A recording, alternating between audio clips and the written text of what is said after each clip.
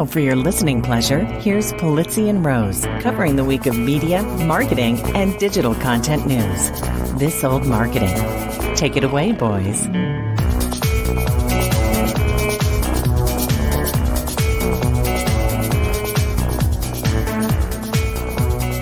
Well, hello, my friends. This is This Old Marketing, proudly brought to you by the HubSpot Podcast Network, the audio destination for business professionals. And I'm Robert Rose, and welcome to episode number 397 of our show for Friday, October 13th. Ooh, spooky, Friday the 13th. And with me, as always, as he always is my pal, my colleague, and, well, let's just call it a guy who, unlike Kendall Jenner, doesn't have his own AI chatbot yet, Mr. In the Flesh, Joe Polizzi. There's so many, while you're doing that opening. Yeah. Because basically how it came out was this old marketing. We're really working on this because we got a whole new intro. This is This Old Marketing. And then when you read, oh my God, it's Friday the 13th. I guess it just hit you. Yeah. Anyways, I guess the question, I did see the Kendall Jenner chatbot thing, and I was wondering when we're going to see a Robert Rose. Never. Chatbot. The answer is never. Well, no, here's I say never. And already you probably need to preface, because a lot of people probably do not know about the whole Billy. It's Billy, right? I guess is yours is Billy, or you are Billy, or yours is Billy. Your sis. No, it's your sis Billy. That's the Instagram account. Is yours sis? Yours Billy. is Billy. Is the it's Meta your, AI? It's your sis Billy. Not yours is Billy. I read that thing 4 times, and it said yours is Billy. It's bad. I thought mine was Billy. Yeah. It says yours is Billy. Okay. That's right. Your sis Billy. Yeah, your sis AI. That's the AI, yes. And it is okay, here's what it is. This is Meta's new. So Meta is going to be introducing a number of chatbots that are video based, where the celebrity actually talks with you and you can chat with it. Their first out the door, apparently, is Kendall Jenner, the very, very popular. Your neighbor. Indeed. Actually, I think she lives across. There's 2 big neighborhoods in our city, and I think she lives in the other one. But anyway. Wherever the pretty people live. I digress. Yeah, correct. Anyway, so I went and looked at it. Ooh, that is some creepy shit. I'm just going to tell you, it is just creepy stuff. It's really weird. Okay, just so I'm clear, because I'm not quite clear on it. You sent me a few articles on this. Yeah. The video where Kendall Jenner is saying that she's your sis, my sis Billy. Right. That's an AI. That's AI. That's AI. That's my understanding is that is an AI. Yeah. That's freaky, because nobody would know. Nobody. Oh, yeah, I could tell. I could. Oh, you could tell. Oh, well, because you're neighbors. If you're not neighbors this way. If it's not AI, then she's a robot. That I'm just telling you. Let's see if we can throw up a picture here. Yeah, share that. All you got to do is go to your sis Billy, not yours is Billy. There it is. It's your sis. There it is. Your sis. Now you can see it on video. You see how that one? Yeah, and you can see if you click on that. If you click on there, you'll see it plays actually. So yeah. You got to log into Instagram. Oh no, they got me. But anyways, you can see her. You can see her there. But yeah, whatever. That's fantastic. Anyway, so you asked me if I was going to have my own chatbot. The answer is no, I'm not going to do my own chatbot. And I actually listened to Professor Galloway, who is doing his own chatbot. Did you go to the Prof G's? I have not yet. I did, and I didn't listen to it, which I think you can. But I typed in. I think I asked him the question, do you really think that this is okay to do this? And there was like 3 paragraphs on the paradigms and this and that. And I'm like, okay. Yeah. I was a little weirded out, to tell you the truth. Well, I don't know if this is breaking news or whatever, but CMI. So of course I write every week for Content Marketing Institute. I write my weekly rose colored glasses column, and they want to test out and have gotten a company to test out reading my blogs, right? So an audio version of my blog posts in my voice. And last week they sent me a sample. They did a fast rendered sample, and there's certainly enough of my voice online to be able to do a fairly deep sample. But they took a quick sample. It was I played it with my wife, and she was like, she goes like, I know that's not you, but man, is that it's scary good. I will tell you that it is scary good. Does it sound like, this is Robert Rose? Did it sound like that? It did not. It did not. Because because you sound exactly like Elmo. Yeah. Well, and it did, there's some really interesting nuances, right? Where you can tell that it's using some sort of learning model about pronunciation that I don't typically have. Like I retain some of my, I kind of go back and forth in my, my cadence and my pronunciation of words between sort of, I guess what would be considered more proper English versus my upbringing in Texas. Like, I say, advertisements, right? I don't say advertisements. And so those little tweaks you can sort of know yet, but it'll learn ultimately. It may. I don't know if it will or not, but I'm highly curious about it. Yeah. I'm wondering if we'll get to a point where I can do the podcast with Robert Rose AI bot. We should try one of those. Depending on how this thing goes, we should try. We should. It would be very funny to have you and I having a conversation, two AI chatbots having a conversation. After Content Marketing World, I went on to Marketing Across B2B, and Drew Davis did his digital doppelganger keynote presentation, which was outstanding. Maybe the best one I've ever seen him do. And of course, Drew's amazing. Yeah, of course, he's awesome. But he has his digital doppelganger is his chatbot called Drewdini, and up on stage he's talking and Drewdini's talking, just like Drew would talk, and just looks just like, but he's got more hair and whatever. It was fairly impressive. But the whole thing about it is that Drew is teaching this chatbot over time how to do things that Drew would do so he can save time. Like, how do you write my script for my opening videos? And he went through the whole process. So now that he's ultimately will save 39 hours a year because Drewdini is doing his promo skits versus it was pretty enlightening to tell you the truth. But we can get to that point. Yeah. It's getting very interesting. It's getting very interesting. I was a little on the fence with it, honestly, because they were, CMI very appropriately asked me what I thought, whether I would be okay with it. And I was like, yeah, let's give it a try. You know what I mean? As long as we can sort of pull the plug if it gets weird or people are sort of weirded out by it. But I don't know. But it is fascinating. It is fascinating how good it is. Now it's just reading, right? It's just reading my blog post. It's not actually, we're not actually interacting with it. So I don't know if it's technically a chatbot or it's just an AI generated voice of me. But it's that's possible to do now. And it's absolutely really possible to do. Yeah. There's two cases that are really interesting to me that has to do with this conversation. One is, the dating company Bumble? Did we talk about this last time?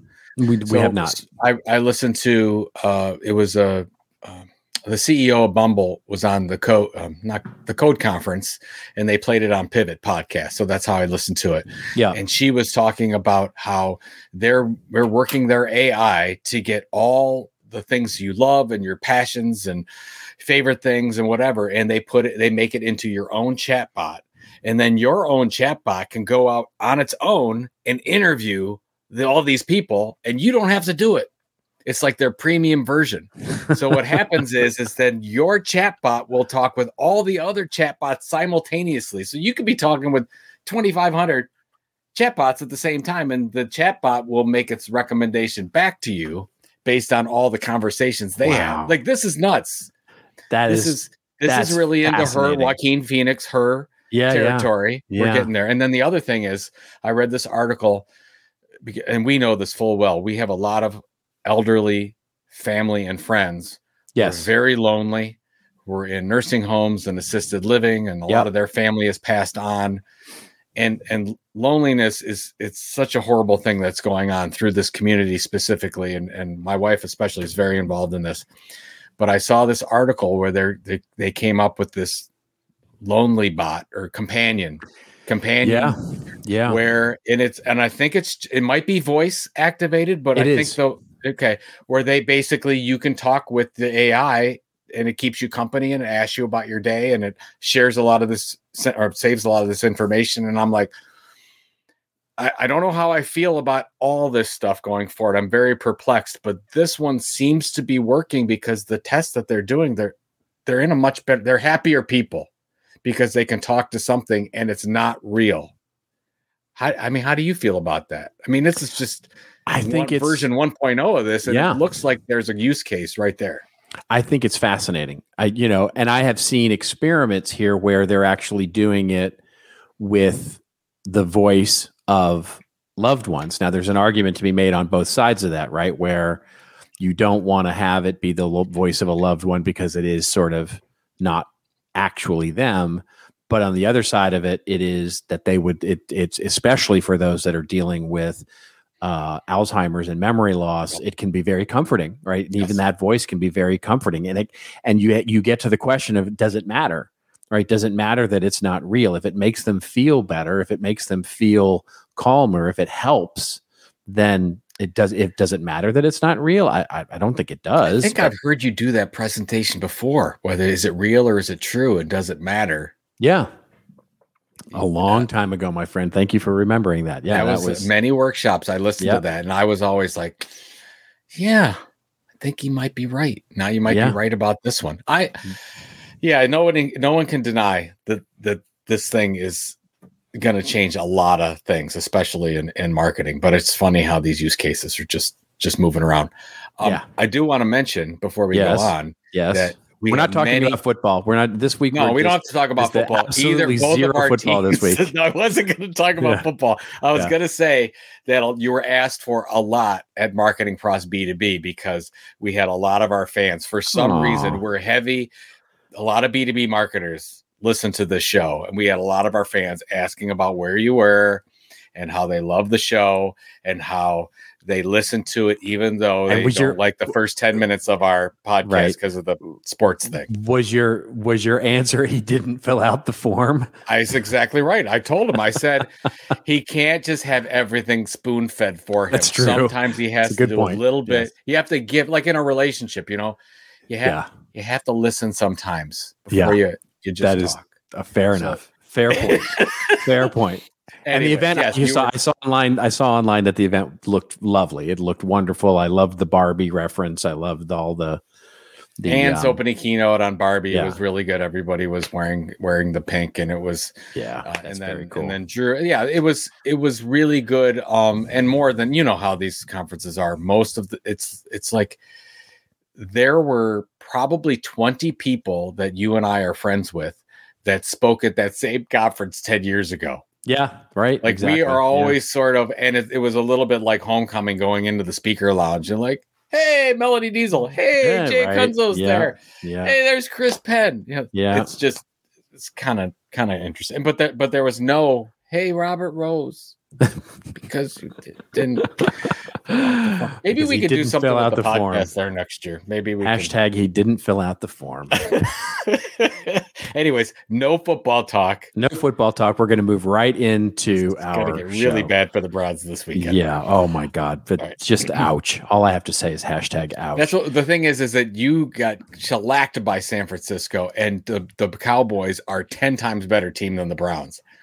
And that's who you play this week. So and we play San Francisco. Yeah. So we're going to go. Anyway, we're going to have a happy show here. We're not going to talk about football at all because it's all coming up for us.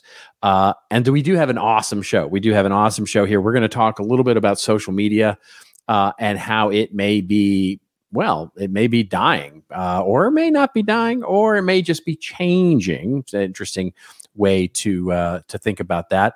Then we'll sort of drill into a little bit about X. X has been in the news all this week. They've been ripping headlines out of posts. They've been rolling out a new ad format that can't be blocked. They have, Elon Musk has been, let's just say being Elon. And we'll talk a little bit about what's going on with X and how that might actually be a part of one of the reasons that social media is on its decline. Then we can't get away from football all the time. We are going to talk about the phenomenon that seems to be Taylor Swift, Travis Kelce, the NFL, and interestingly enough, some of the marketing that may or may not be happening behind the scenes here about all of those real kinds or is of it things. True? Is exactly right. Oh my God, this is so crazy. This is marketing in the future. That's right. We just don't know what's true. We don't know what's true. Okay. That's exactly it. It's a very exciting show. Yeah. Did I cut you off? Is there anything else we're covering? There is, yes. We have our rants and raves, of course, where I will actually follow up a little bit. There was a great article in the Hollywood Reporter that basically would, now that the writer strike is settled and the actor strike actually is collapsing, it feels, the negotiations anyway, there's a big what's next. Wonderful article in the Hollywood Reporter about that. That's the one you wanted that. You asked for that last week. I did. And now you get it. There it is. It just took them a while. And then you're going to talk about the new movie Dumb Money and maybe the soundtrack with that. And of course, then Eddie Bauer, and I'm assuming the Eddie Bauer discussion is about their change from cursive to block letters over their logo. Yes, we're just going to mention it. I think it's important. It's newsworthy. Exactly. So, there we go. Exactly. Okay. So there we go. That's so a chock-a-block full show, as it were. And let's get to our first story here and let's talk about it, which is social media and where it happens to be today. So the main sort of backbone story, although there's a lot of different news articles on this, is coming to us courtesy of Axios, which says social media traffic to top news sites craters. Facebook and X referrals to top news sites have just gone down so very much. The article says website business models that depend on clicks from social media are now broken. Regulatory pressure, free speech concerns have pushed these tech giants to abandon efforts to elevate quality information, leaving the public more susceptible to misinformation ahead of the 2024 election. Meanwhile, news companies are scrambling to find business solutions while simultaneously fighting to protect their work in the era of AI. While the news industry has known this day would come, many are still unprepared. And just the graph is just remarkable here. Yeah, I got showing the graph right now. Yeah, it's gone down to 20% in one case and maybe, sort of a third in the other case with regard to, I guess it's X or X formerly Twitter. And Facebook traffic have gone into the dumpers. But it's more, there's others, because both you and I posted this week on this sort of, you called it a movement. There's something actually happening under the covers here. I think there's a broader trend happening under the ocean here. I think it's a little hard to tell exactly what's going on, but this isn't just news. This is really social media. We talked about it a little bit last show when we talked about content marketing world and just the crickets that are now happening, where there used to be hundreds, thousands of tweets during an event. Now, if you get 10 or 20, you're resonating, and it just seems like, and there's other research, by the way, that's pointing to the fact that organic posting, sort of short posts on Facebook, are down. Short posting on Instagram is down. We know that short posting now on X is down. It just seems like the gap between content creators and content consumers is widening on these, and so. I make a point in my article this week on CMI is that I wonder if social media is just becoming media, right? Where it's just, I think that's, that's the thing. What do you think? Well, it's funny because I wrote the foreword for Katie Brinkley has a great new social media book coming out. We're publishing through Tilt Publishing, and I basically talked about this whole thing where social media has changed, and we must change our social media strategy because engagement is not part of it seemingly anymore. You have, and we see this. We talk about this with TikTok. You have people that aren't doing anything but just viewing stuff on TikTok. It's like instead of watching a 2-hour movie on Netflix, I'm just going to go and watch TikTok for 2 hours, and I'm not necessarily engaging or communicating or building relationships at all.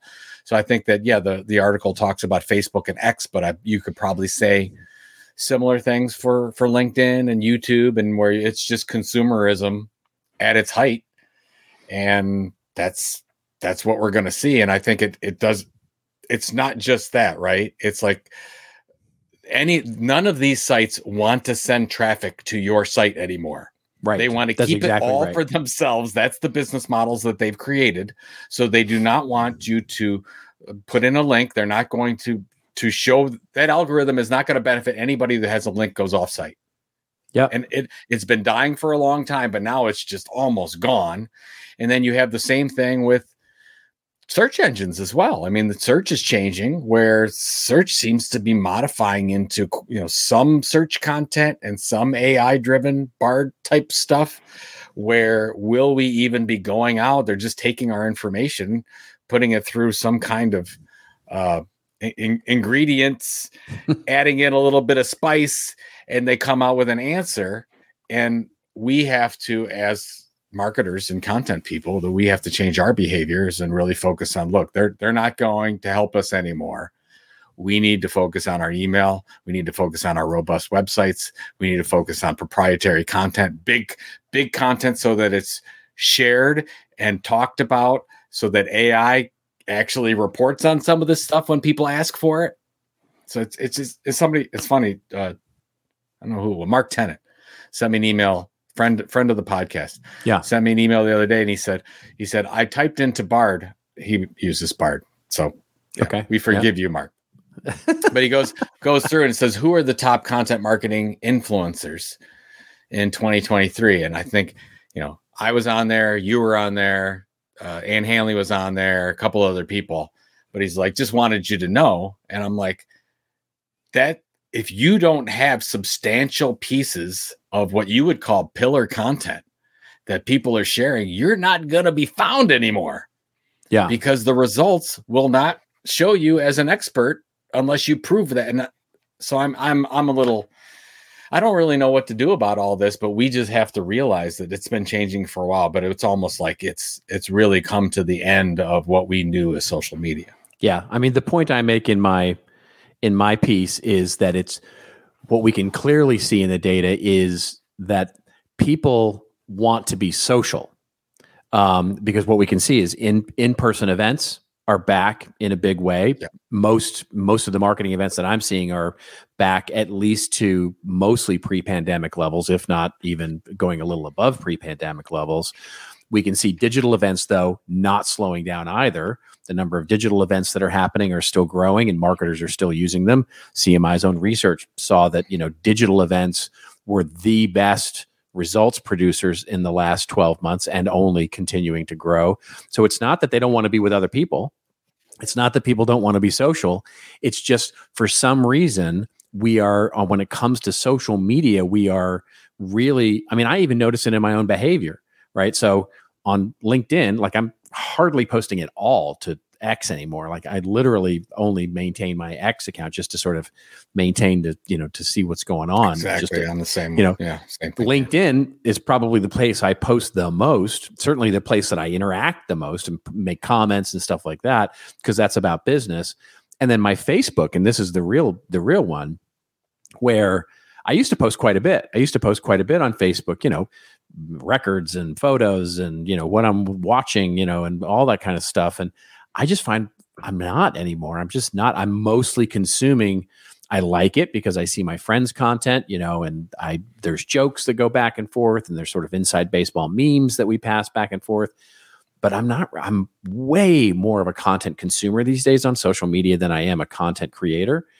And so it's just fascinating to me to see, as marketers, we need to create these social experiences, but now we have to do it on our own media platforms. And I think that's the really interesting trend for us to think about as content creators, as marketers, is where can we create these social, community-oriented, audience co-creating level experiences? And that becomes our new strategy, right? Yeah, it's interesting in the, when I started getting into the creator economy thing in 2020, 2021, I was like trying to look at the business models of the content entrepreneurs that were doing this. And almost everyone that was very vibrant had these cohorts. Yeah. Then they had these groups of 20 to 50 people that would get together on a regular basis. And there's a lot of that going on in our, that's whether right. It's in content marketing or marketing in general. Meetups. Yeah. Yeah. That's happening a lot versus where we used to, I used to look at the stream in Twitter, and I had my people that I would follow, and now half of those people aren't even posting like you. That's right. Like, we don't post anymore. And then I see stuff that I would have never expected to see on X anymore. I don't even know what I'm looking. It's like they forgot who I was. Oh, absolutely. And I'm just seeing a bunch of junk. And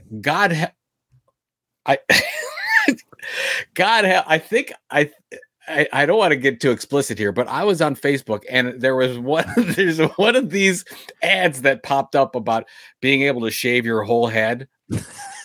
And it looked like, I don't know, some kind of massager or something that you put in. It just rips the hair right off. And I clicked on it, and now that's all I see. Sure. It's like hair removal everywhere. Yep. I'm like, this is nuts. Yep. It's like all my past behavior went away because I just most recently clicked on that one thing. Yeah. I know the feeling, my friend. Yeah. I know the feeling. So you clicked on the hair removal thing too? I did not. See? No, I don't have that problem. But but just other kinds of ads. Let's just say, you make the mistake of either accidentally clicking, and then you're like, and now it's all your feed is filled with that or whatever. Well, okay. So speaking of clicking, speaking of ads, we should probably take this opportunity just to pay a couple of bills. Daddy needs a new pizza. So let's pay a couple of bills, shall we? Yeah. Here at This Old Marketing, we like our football and football metaphors.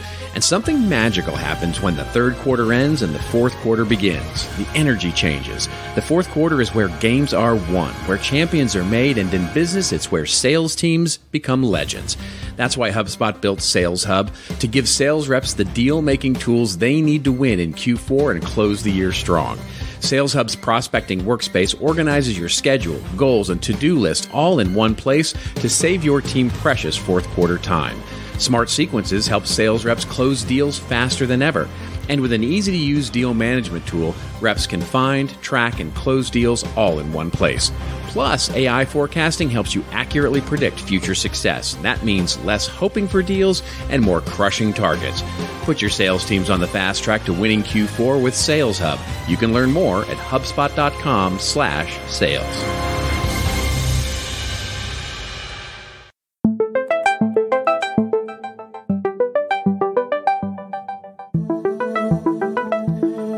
Let me tell you about a podcast that I think you're really going to love.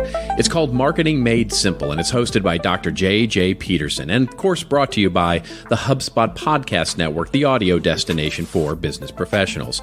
Now, Marketing Made Simple brings you practical tips, and it's going to make your marketing easy, and more importantly, it's going to make it work.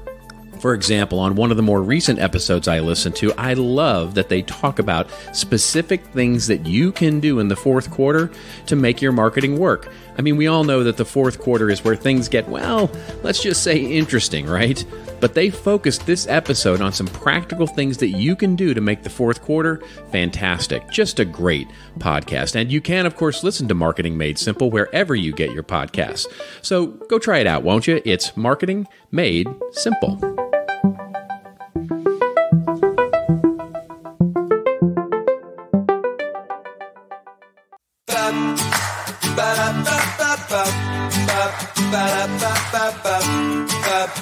Let me tell you about StreamYard. Yeah, StreamYard. It's the easiest way to create content, and it's right in your browser.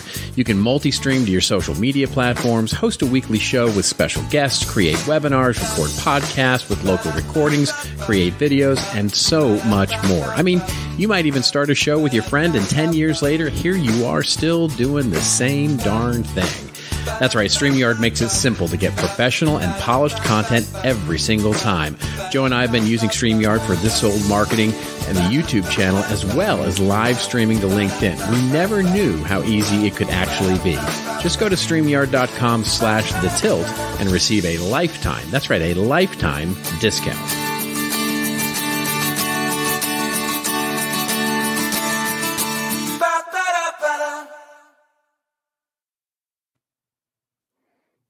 That there you go. I was grooving. I was grooving to that last. Here's the thing. I'm trying to pick songs that are actually a little bit entertaining.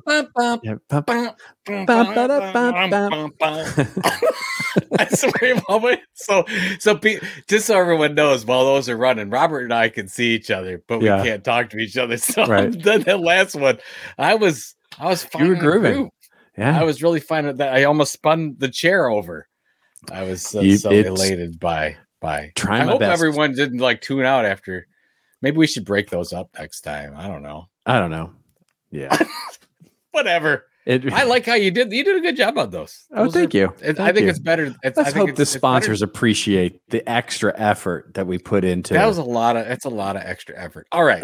Yeah. What else? What's next? We're going to move on now to our next story, which of course is about X, and there's just a lot of stuff about X in the news this week. So maybe the biggest one is, and we just briefly talked about it a little bit, which is Elon has decided to take the headlines out of posts and says that long form content is better on Twitter or X or whatever it is. The story we'll link to comes courtesy of a couple of places. We've got an Axios story here, which is really speaking to the idea of the long form content and not pulling the headlines out. But it basically says, look, Elon on Tuesday told users of X, formerly Twitter, and by the way, that just, I can't. Why are people why do people feel the need? Do they really not think that we're going to get that it's the formerly Twitter? It needs to. Here's the thing. Every major news media, every one of them does. Yeah. This is how we say it. We say X formerly Twitter. It's been a month. It's time. Which is just it's fascinating to me because it's got to be dry. I mean, I don't know that there's any marketing people left at Twitter, but it's got to be driving them crazy. Anyway, they said that there's no marketing people left. So no, that's true. It's fine. Basically, they say the best thing to do in order to get engagement on X is to post long form content. Links don't get as much attention.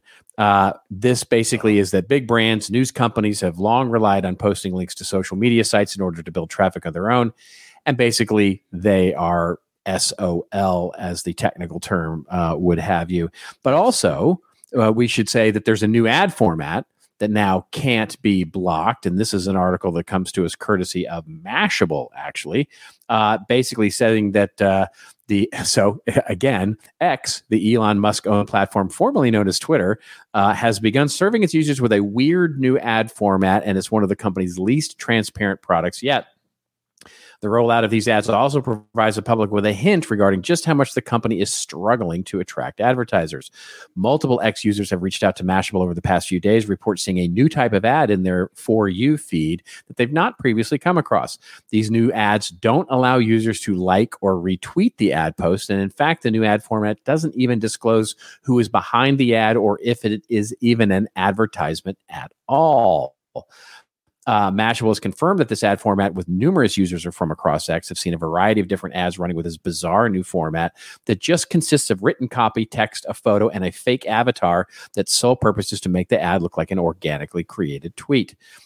Fascinating here, all the things going on with X.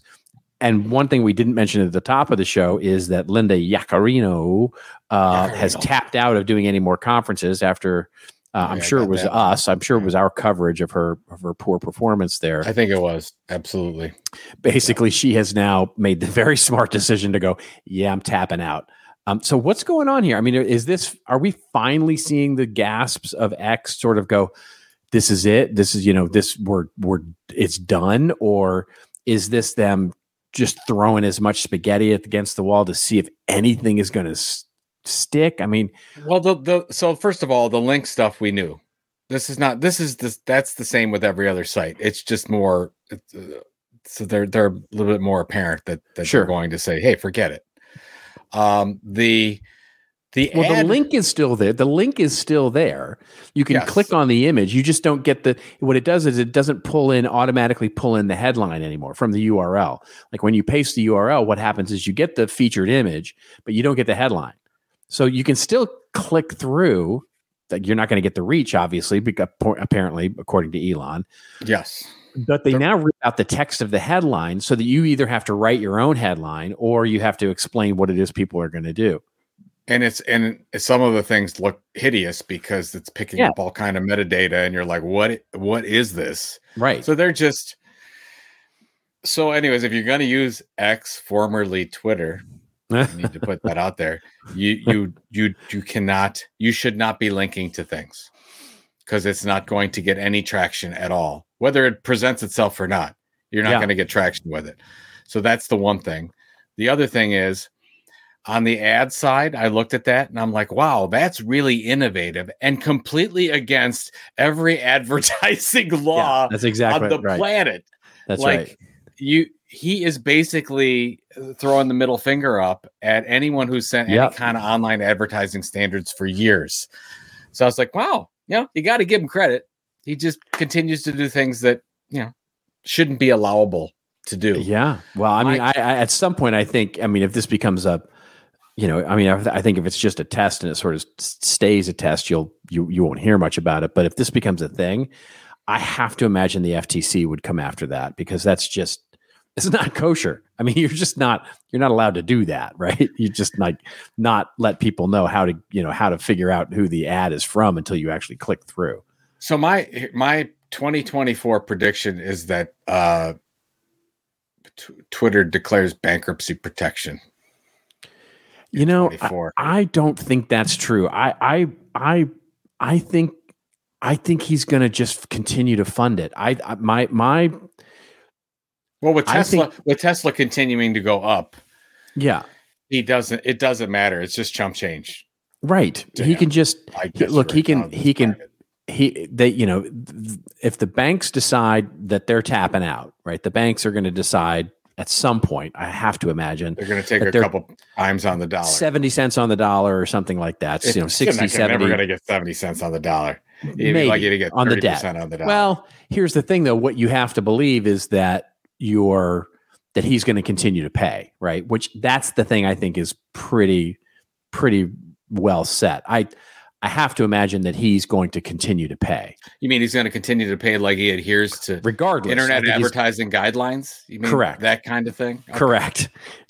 So, but I do think he will continue to pay. I think his ego at this point and his wealth at this point gives him an ability and certainly he's shown a willingness to, if the banks tap out, he can either buy the debt or somebody else might buy the debt, and he just continues to pay against whatever the new number is, and is they don't have, like you said very well last week, right?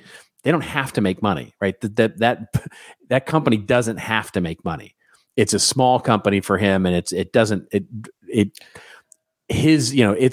existential threat is not whether or not it makes enough revenue.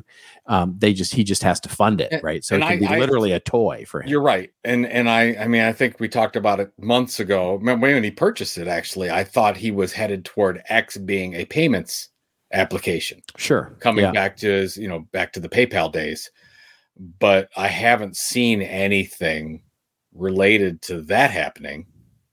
So.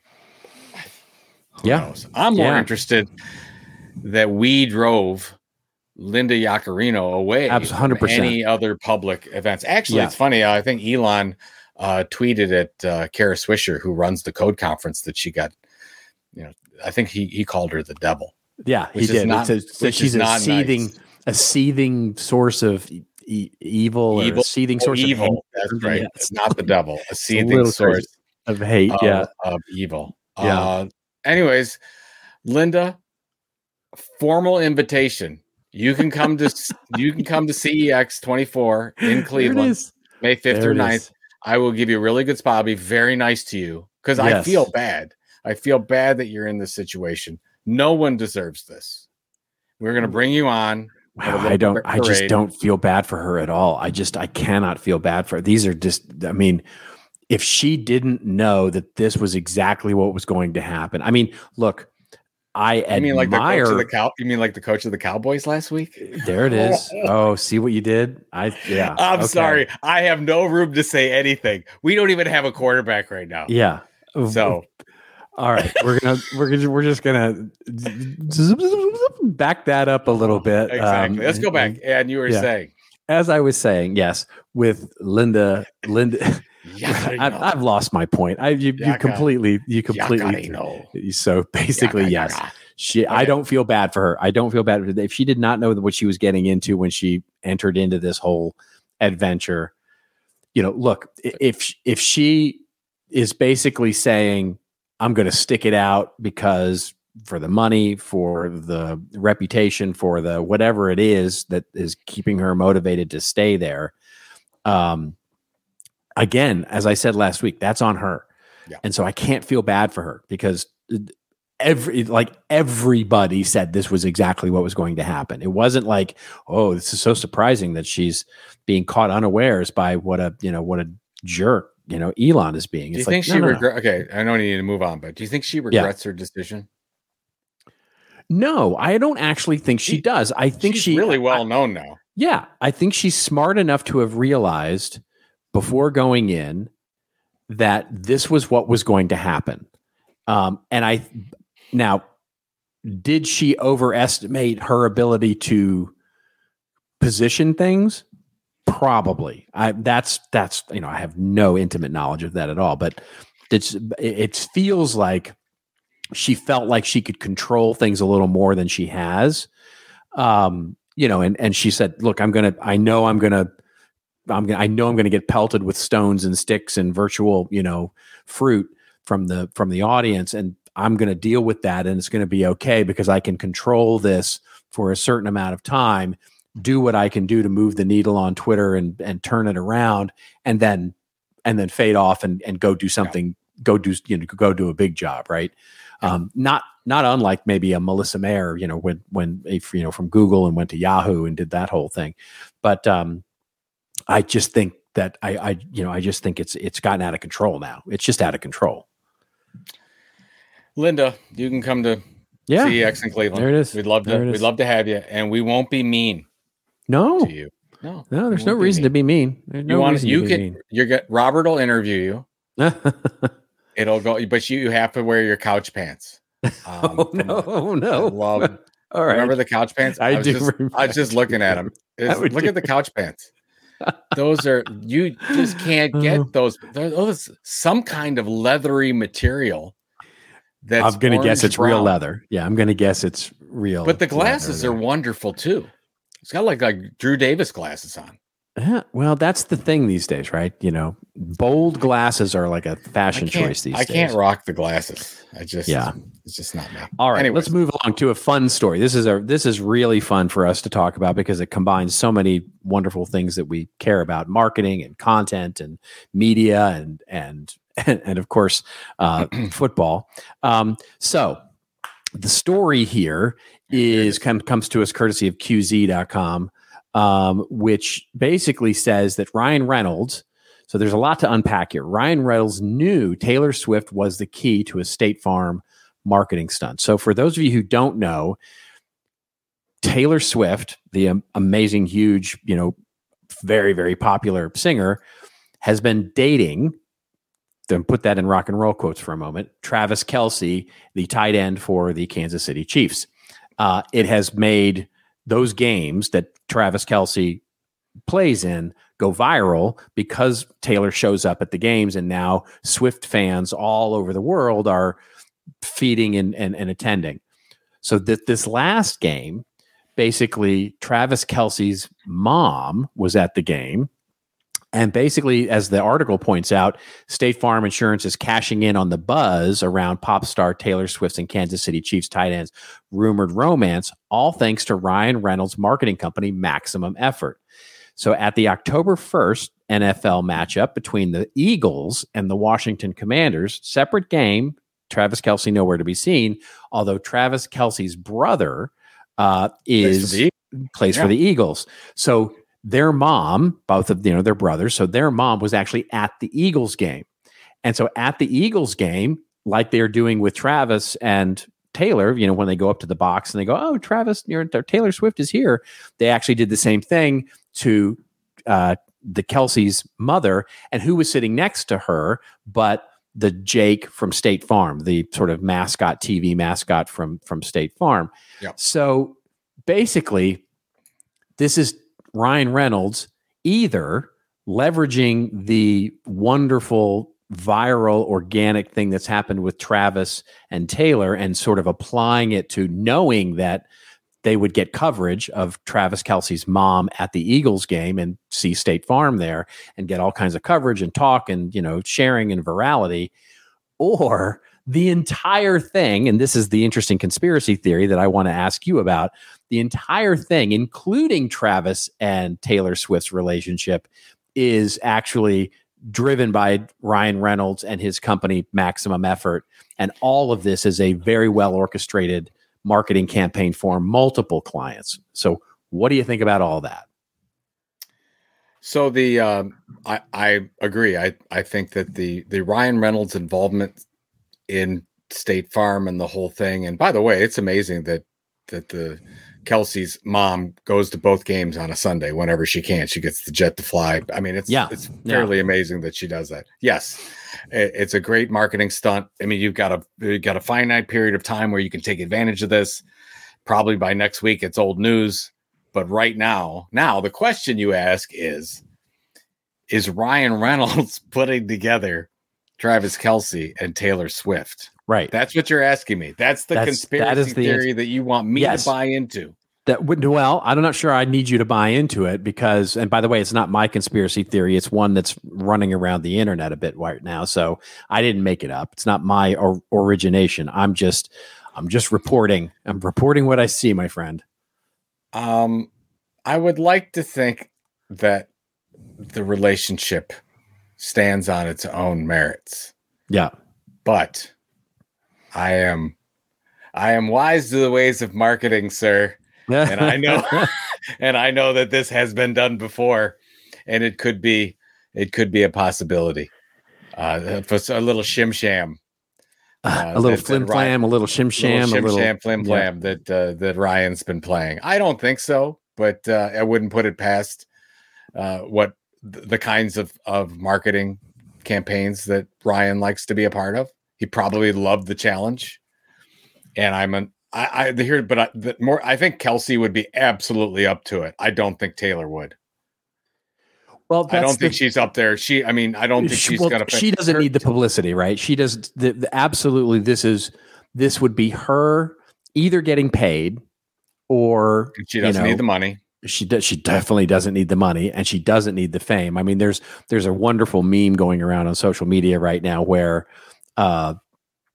basically Swift fans are asking their male counterparts, right, whether it's their husbands or boyfriends or friends or whatever, like, do you think that basically it's really good for this Travis Kelce guy that Taylor Swift is raising his profile, and the reactions from men are like, "What, are you kidding me? He's like one of the best and most famous tight ends in football," and it's like it's a very funny. But now he's one of the more famous celebrities out there. Hello, right? I mean, he's and top 10. By the way, definitely has designs on getting into show business. I mean, there is zero doubt in my mind that Travis Kelce has his agent is amazing and rich because he's in every other commercial.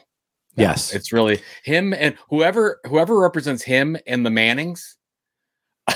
I'm like, come on, they are everywhere. That's right. It's kind of nuts. But yeah, I think that the most important thing to Taylor Swift is her character. Yeah, and anything that would hurt that she would not want to be a part of. So here's why I buy the story. Okay. Here's why I buy the story. So remember that one of Taylor Swift's really good friends is Blake Lively, and of course Blake Lively is Ryan Reynolds. Wonderful, wonderful, lovely wife. Two very ugly people. Yeah, exactly. Very ugly people. Oh my gosh. I have mad crush on Blake Lively for so long. Anyway. I have mad crush on Ryan Reynolds. So. Well, yeah, that too. I mean, totally. Anyway. Yeah. Anyway. Yeah. But we digress. Yes. So I buy the idea that Ryan Reynolds and Maximum Effort want to raise the profile of Travis Kelce for his eventual foray into show business, leveraging basically a marketing benefit for the NFL, because by the way, the sales of his jersey, the sales of tickets, the ratings on Kansas City Chiefs game, everything's going through the roof now because Taylor Swift fans are actually tuning in, and it's reaching a new demographic into the NFL, which is the NFL desperately wants.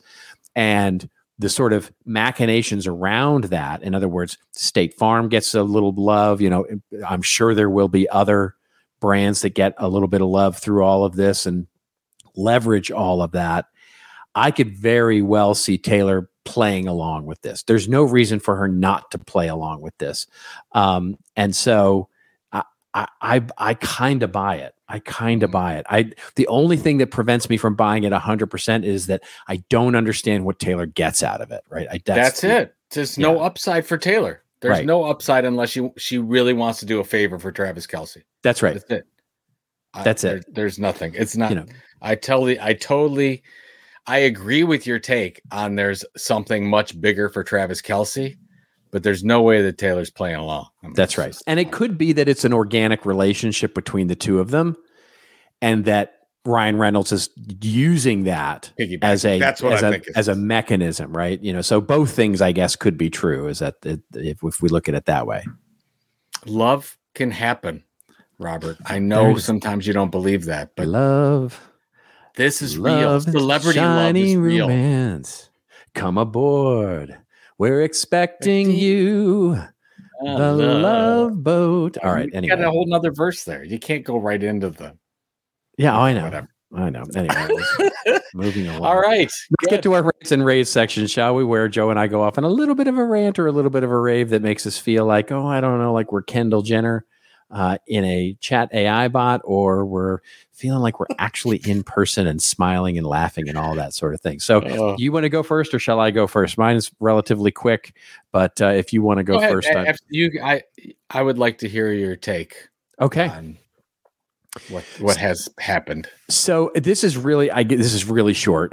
Basically, as you all know who've listened to the show, I'm following along with the writers and the actors and the striking and the business, and have been pretty closely following along the entire way. And there's a wonderful article, and of course we'll link to it in the show notes, in the Hollywood Reporter this week, what basically says, now what? Right? Now what? And the article basically starts by saying the 5 crises confronting a post-strike Hollywood. And they're really looking at this as a post-strike, in other words, post both writers and actors here. And by the way, as we literally go to record this week's show, the actors' negotiations with the producers have completely collapsed. And I think this is, and again, I don't have any intimate knowledge here, but my guess is that it's the streaming residuals. I think the actors basically went, you know what? Let the actors try and negotiate for this, because we're done and we want to we want to get what we got. And I think the actors are sort of sticking on this thing. And I think it's, if they continue to stick, I will predict, I do not believe that the producers and the companies will allow for this, the streaming residuals based on popularity of show and making all that data available. But the article goes through sort of the ideas that we've talked about forever. Like, one, streaming is a lousy business. It's just not a very good business. I disagree with that. It's just not the business that we all thought it was going to be. In other words, it goes back to something we've talked about many times on this show, is that streaming is a fine business, but you have to right size your expectations about the kind of business that's what's going on right now. You're right. Exactly right. It's right sizing it, right? And so all of this means that pay is going to equalize, right, across the board as budgets equalize. And, as I've said many times on this show, be careful. The actors and writers need to be careful what they ask for, because they might just get what they want, which is more money, but less productions. So you can argue that, well, they were already going to face less production. So the good thing that they got more money when they could. Okay, fine. But it does mean that the widening of the gap between those that succeed in Hollywood versus those that the long tail just got a lot shorter, put it that way, of people working as writers, actors, all the way down the line, right? All the way down to the gaffers, to everything, else in production. We'll see about the Taylor Swift movie, which opens up, but they basically make the point that that even Taylor Swift can't save theaters. Maybe that's true. I think theaters I actually am a little more bullish on theaters than they are here, but we'll see. We'll see.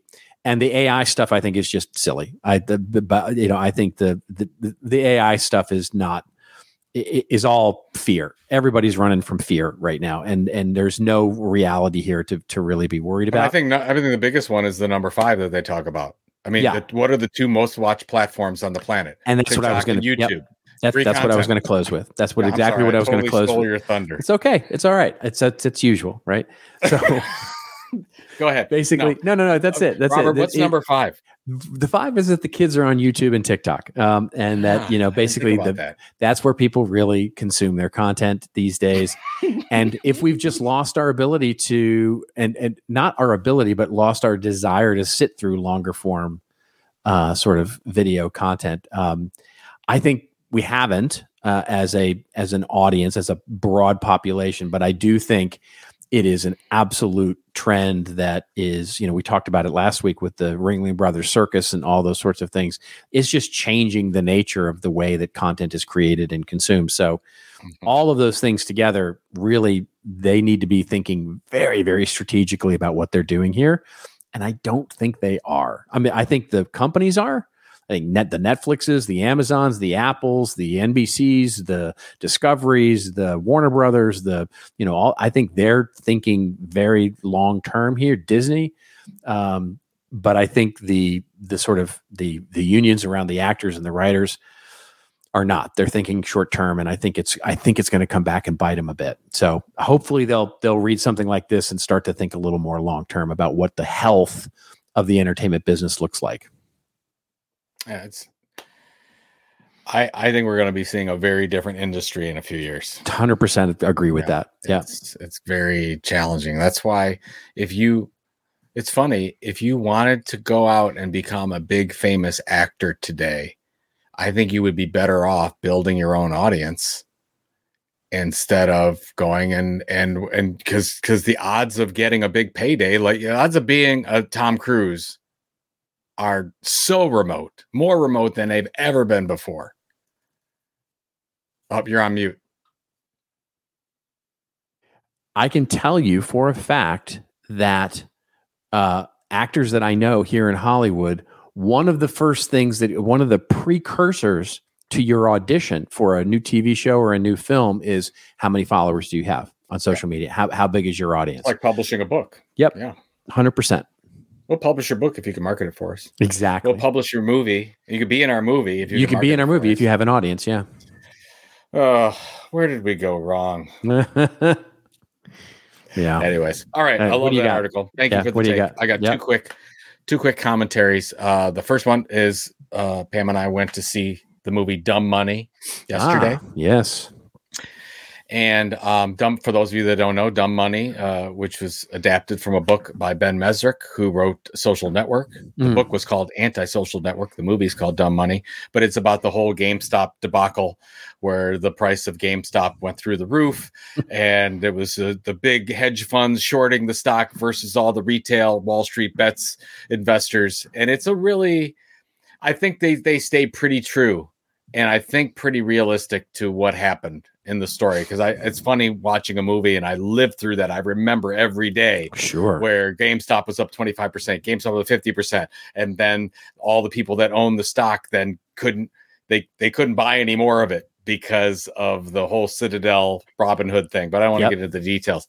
So anyways, I would recommend the movie. I give it like a 7 out of 10. I think it's a very solid movie. A lot of good stars in it, a lot of fun people. The problem, and this is something my wife pointed out, I said, what did you think of the movie? And she says, I would have a hard time recommending it to regular people. Like if I wanted my mom or my dad or something to understand what a short squeeze is and how it happens and how the odds are not in favor of a retail investor. Because from an educational standpoint, it's really interesting. The problem is the soundtrack. Now, I loved the beat of the soundtrack. I loved the type of music. It was very heavy hip hop. I love hip hop. I got into the whole thing. There's some Beastie Boys in there too. Some really good stuff. So from that standpoint, I loved it. But the profanity in the soundtrack and part of the movie was really hard hitting. Like it's a PG movie through and through, except for the soundtrack. And it's an R. It should be. I don't know what it was. It should be an R because there were so many obscenities used because of the music in it. And I guess I didn't understand why they had to do that to exclude so many more people from seeing it without diluting the movie at all. And I didn't get that until I left and I said, yeah, like I would have recommended my parents or some of my friends to go see it, except I know if you're really conscious of language, you would get turned off right away and you'd walk out. It was that bad. Yeah. So anyways, that's fascinating. That's a fascinating Isn't that take. something? Yeah. And I get it. They were trying to make it, even the poster edgier. Yeah. Edgier. I'll bring this up, see if I can show the way that it looked. But the cover is, it's money making the middle finger. Yeah. Which I get the whole thing. It's retail against the hedge funds, but excuse me, completely unnecessary to really go that much further. I think it dilutes the message. Yeah. 100%. And the other thing, hat tip out to our friend, Jackie Chakarellis, for posting on, I didn't see this, you knew it, I didn't know it. Eddie Bauer changes their logo. Changes their logo because the kids can't read. Kids can't read cursive. I'll put this up so we can see it because the kids can't read cursive anymore. So there they are. They changed their logo. And I have no commentary on this, Robert. Well, so here's a fascinating thing. Here's the fascinating thing. So I'm a left-handed. And when I was in grade school, elementary school, I had an old teacher, like a really old teacher who would literally smack my hand with a ruler when I wrote with my left hand because she was trying to make me right-handed. Oh my goodness. And ultimately that didn't work. But I had another teacher in elementary school, so that if that was third grade, my fourth and fifth grade English teacher, of course, you remember this, we had to learn cursive. You had to write cursive. As a left-hander, and left-handers will all over the world are giving me high fives right now because this, you pull when you write with you do this, right? With your hand, you pull your letters. So it's writing in cursive is hard. It's much harder. And writing neatly in cursive is really, really difficult. So I printed everything. And I used to have English teachers yell at me about writing in cursive and how that was going to be the way that I did my letters. And it was going to be the way that I did everything. And then I would have to sign my name and then I would have to write things out. And cursive was so important to learn. And of course, all of that is not true, right? None of it is true. Like once I graduated college, I never once used cursive ever again. And that's the fascinating thing to me is that we just don't use it anymore at all. I'm sad. Yeah. Well, you're sad about cursive? You're sad about cursive or you're sad that I like the Eddie Bauer logo the way it was. There's nothing wrong with the way they're doing now, but I get it. I mean, honestly, it's not like you're not stretching. I mean, who can't read the Eddie Bauer logo cursive? You think the kids apparently? They did a focus group. Yeah. I think it's fascinating. I think it's fascinating. I mean, if you ask anybody under the age of 25, I'm probably older than this, but I would say if you asked anybody to under the age of 25, draw a cursive G or a cursive capital Q or a capital Z in not capital Z, a small case Z in cursive, they would have zero idea how to do that. Yeah. Well, I got the Z's covered. Well, of course, yeah. You had to learn that there. But yeah, you're right. I could see that there are a few letters that are. Yeah, but maybe we should go back to Latin. Maybe that would be. There you go. That would be helpful. But anyways, all right. So thanks to Jackie for absolutely promoting that little bit of knowledge that we either believe that's good for society or not. What do you got this week? What are you doing? Oh man, that's a good question. You going to the game? Oh, hey, I'm going to. Yeah, we're going to the Browns 49ers game on Sunday. There's no Arsenal game, so that's all we have. All right. And I don't know how long I'm going to stay at the game. And for those of you that don't know this, so this is Thursday evening. We're recording this. Yeah. And as of right now, we have PJ Walker starting. And that's all you really have to against the best team, arguably the best team in the league, 5-0. Yeah. Had a very decent week last week. Yeah, they did. I'm not sure. So what do you have going on this week? I'm going to rest this weekend because it's been I was traveling this week actually to a conference. And so I'm back. So I'm going to do a little resting this week. I'm supposed to have really spectacular weather here, so maybe take a hike or something like that. Then Monday night I have my next game. But other than that, it's, we're fourth quarter is finally turning around a little bit. We got a little more client work to deal with. And so that's all good. And, before you go on, we had multiple people say that they love your ebook print deal. So pitch out your book right now. Oh, yes, of course. There's the book. Yeah. So if you go to koganpage.com, you can actually buy the book and get the ebook as a package. Right. And so it's a much better deal than you'll get from Amazon. Honestly, I didn't know about it. Right. So I would have been shouting it from the rooftops, but I just didn't know about it. So I think that's fantastic. I'm so glad that the publisher. We'll put it in the show notes. Yeah, that's very kind of you. Thank you. Yeah. Content marketing strategy. You got and by the way, thank you for the wonderful acknowledgement. That was very nice of you to say those kind words about me. Well, it's true. So, you know what it is. It's fun. Yeah, it's fun. Well, I like your book.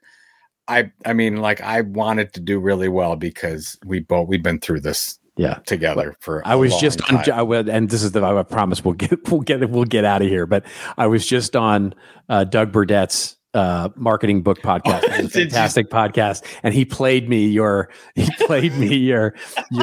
testimonial, which of course was just for you all to know. If you don't listen to that podcast, Joe's testimonial was, do I really have to do this? I mean, God knows I get to talk to him too much as it is, but I mean, God, it was lovely. I thought Doug really, I'm glad that came off well. Yeah, he's like, can you give this? I said, I give you better than a testimonial. I give you real life. Yeah, that's what I'll give you. So, all right, everybody, thank you so much for hanging in there with us. Until we see you next week, well, just remember, everybody, it's your story to tell. Tell it well. We'll see you next week on This Old Marketing.